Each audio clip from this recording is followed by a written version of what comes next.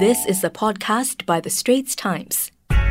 Hello. Welcome to #Game of Two House, a sports podcast series by The Straits Times, where we tackle major sports issues every Tuesday. I'm your host, Sazali Abdul Aziz, a sports correspondent on the ST Sports Desk. On this week's episode, we have with us a special guest, incoming nominated Member of Parliament and former Olympic swimmer Mark Che, to talk about what he hopes to achieve in his 2.5-year term, which starts next month. In the second half of our show, we'll be chatting with sports reporter Kimberly Quek, who is on site at the Mobile Legends M2 World Championship at the Shangri-La Hotel. And we kick off with Mark, who is on the line. Mark, how are you? I'm great, Saz. Thank you so much for having me.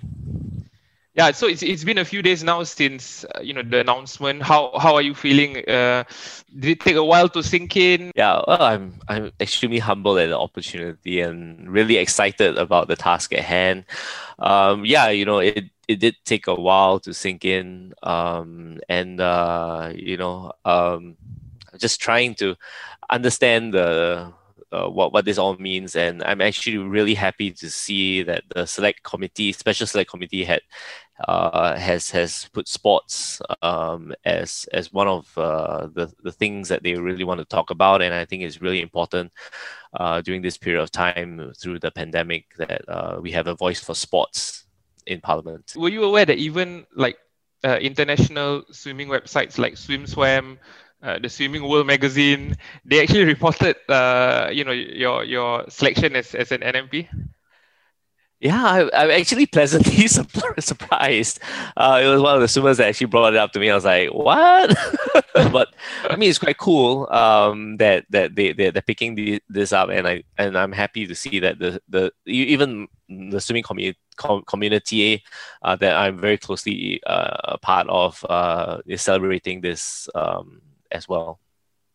So can you share why you decided to put forward your intention to serve as an NMP in the first place? Yes, that's a very good question. I guess I got the call from Sports SG, to ask whether I would be keen to be a nominated member of Parliament, and I had to take a while to actually think about it, and really there were lots of reasons, right? Of course, I'd be more than happy to be part of Parliament and talk about what I really am truly passionate about and enjoy. But over and beyond, I really thought about the relevance of sports in today's context, and really seeing sports as one of the more relevant areas to see Singapore through the pandemic was the main reason for me to put my hand up and say, let's do this. Is there one particular area of that you are focused on? Like, for example, I had a chat with Yulin on one of our previous episodes, and she highlighted the worry that we might lose an entire generation of student athletes who decide to fall out of love with the sport because of COVID and because of the restrictions and the lack of activity. Is there one area like that you are focused on? Yeah, I mean, broadly speaking, I think we all know the benefits of sports and how participating in sports builds a resilient nation, and how we can really get rally together behind the performances of our athletes. This year, there's a lot of things on the program, like the Olympic Games, Paralympic Games, Southeast Asian Games, where we can rally together as a nation and draw from the performances of our athletes to really inspire us. But we also talk about the participation of sports, where it builds a resilient nation, not only just talking about resilience in health, right? I mean, we're talking about health issues here, and of course, if we participate in exercise, we build immunity, right? But we also want to talk about how it builds mental resilience as well. How we can talk about discipline, how we can talk about how when the tough times are ahead of us, we can really push through, and those are the things that sports does. Well, we also talk about how through this COVID-19 pandemic, we're able to see an increase in mental health issues as well as social isolation. And sports is one of the easiest ways to get people out, to talk, to of course, observing social distancing measures, mix together and come together as a community through this hard time that we have. Well, actually, what I'm also concerned about, like what you mentioned, are we in danger of losing a generation? I'm actually also concerned about losing a lot of sports enterprises as well as the clubs and academies. Yeah. I think we're all very familiar with the pandemic and how it's taken a toll on businesses.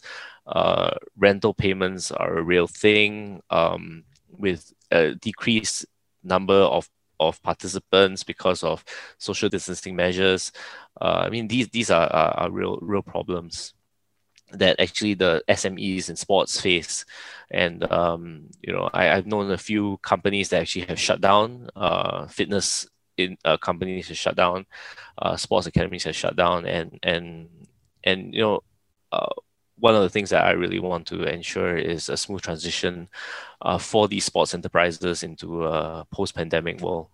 Yeah, some of them have shut down. Some of them have had to downsize, move to a smaller space. Yeah, so yeah, we are aware. So the effects of COVID on the local sports and fitness scene is really wide ranging. You are set to join the likes of Dr. Ben Tan, Nick Fang, Jocelyn Yeo, your own athlete, in fact, Yip Pin Siu as ex-athletes turned NMPs.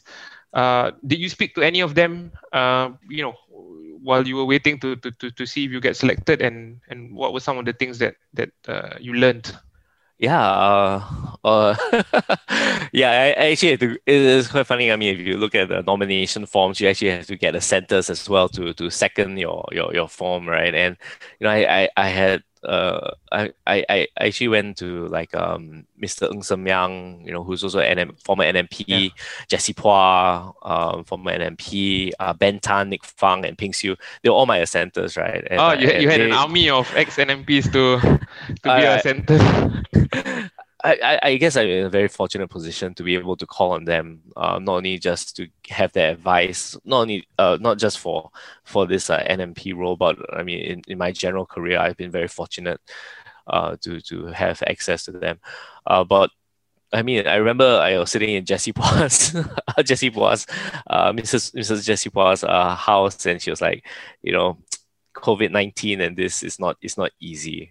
And she really told me to think about how we can really help the sports industry through this period of time.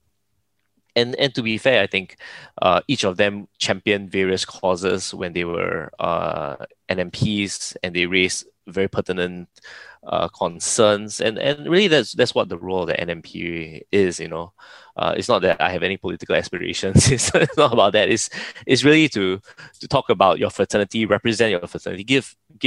In my case, the sports and fitness industry, a voice in Parliament to be able to talk about the relevant and pertinent issues in today's context. And I think in the forefront of most people's minds in this fraternity and industry is the pandemic. And you mentioned about giving your fraternity a voice. How do you intend to ensure you are an effective one? Because there have been some criticisms in the past leveled to NMPs, not necessarily sports, but some other NMPs in maybe some other fields, that they're not as an effective a voice in Parliament for their fraternity or for their the community they represent. Oh, that's a really good question. It's not that I have any KPIs, right? Yeah. But I think for me, what's most important is to be a very truthful and relevant voice in Parliament. And I think through my volunteer work at through Sports SG, SNOC, through the sports industry and fitness industry associations, I feel that I can give a very holistic representation, and speak truthfully about the issues concerning the industry. I think that to me is the most important thing. Yep. And it's still a couple of weeks, I think, before you are sworn in. But have you already had people reach out to you to voice their concerns or give you feedback on sports related issues? Yeah, you have no idea. I can imagine actually. Yeah, I think there are lots of concerns out there, and a lot of them are bread and butter issues, right? To be fair, Sports SG, MCCY have done a fantastic job in ensuring the sports for all, as well as high performance pathways. Of course, people have comments about more can be done, this should be done better, and I mean that's the whole idea of having discussions in Parliament, right? Is to debate and come up with a logical policies, response and policy. Yeah. So and I truly believe that my experience with the SNOC Athletes Commission, where I like to think that I've been a fierce advocate of the athlete's voice, has helped me as well. Where you meet up with athletes and you talk to the various national sports associations and Sports SG about their policies, things like selection and scholarships, as well as training and development plans. I think that has helped me to be able to frame certain thoughts and push them up to the policy makers, decision makers to consider. And that's all the time we have with newly appointed NMP and former Olympian and national swimmer Mark Che. Thank you so much, Mark, for taking the time to speak to us. Thanks, Saz. Always a pleasure. We'll be in touch, I'm sure. Now, if you like what you're hearing so far, subscribe to Game of Two Halves on Apple Podcasts, Spotify, or Google Podcasts. Like us and give us a rating. On to the second half of the show, and I have with me ST Sports reporter Kimberly Quek, who is on site at the US $300,000 Mobile Legends M2 World Championship at the Shangri-La Hotel. Kim, can you tell us what it's like over there? I mean, it's a closed-door competition. Is it a bit surreal for you to be covering an event like that? Yeah, it is. It's quite an unusual experience. I think it's the measures are quite strict because I'm not even allowed into the place where the players are competing at right now, where we are housed in a separate media room. So I managed to speak to some of the players earlier also, and I think for them the most notable difference for this tournament is that there are no fans around. So because I think they're usually playing in front of like thousands of fans who are cheering in a stadium. So yeah, that's something that they miss, but at the same time they are excited to just be able to play in an offline tournament again. No fans, unfortunately, seems to be the new normal for sport. The new normal also, I think what people have to get used to is the prospect of positive COVID tests. And you reported a few days before the start of this competition that 3 of 7 players on the Brazilian team, DreamMax, tested positive for COVID upon arrival in Singapore. Can you tell us more? Is this team still competing in Singapore at the moment?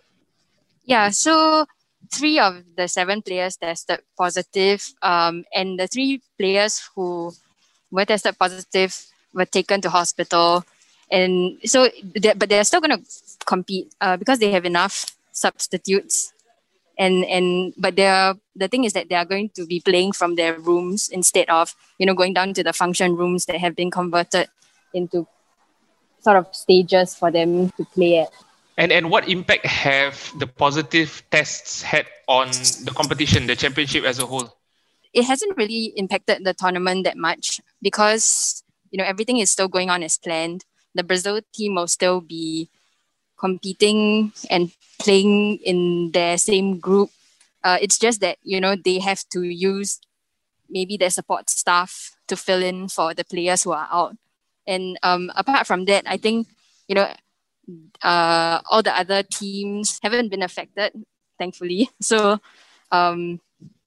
it's still pretty much going quite smoothly apart from the 3 positive tests. Yeah. All right, and let's hope the competition ends smoothly as well. Thank you so much, Kim, for joining us on the line. Thanks, As. And there goes the final whistle for our sports discussion of the week. We hope you enjoyed it. Don't forget, you can listen to our Game of Two Halves podcast on demand on audio apps, Apple Podcasts, Spotify, or Google Podcasts. That was an SPH podcast by The Straits Times. Find us on Spotify, Apple or Google Podcasts, or streaming on Google Home. Do feedback to us at podcast@sph.com.sg. You can also check out more podcasts on various topics at The Straits Times, The Business Times and Money FM 89.3.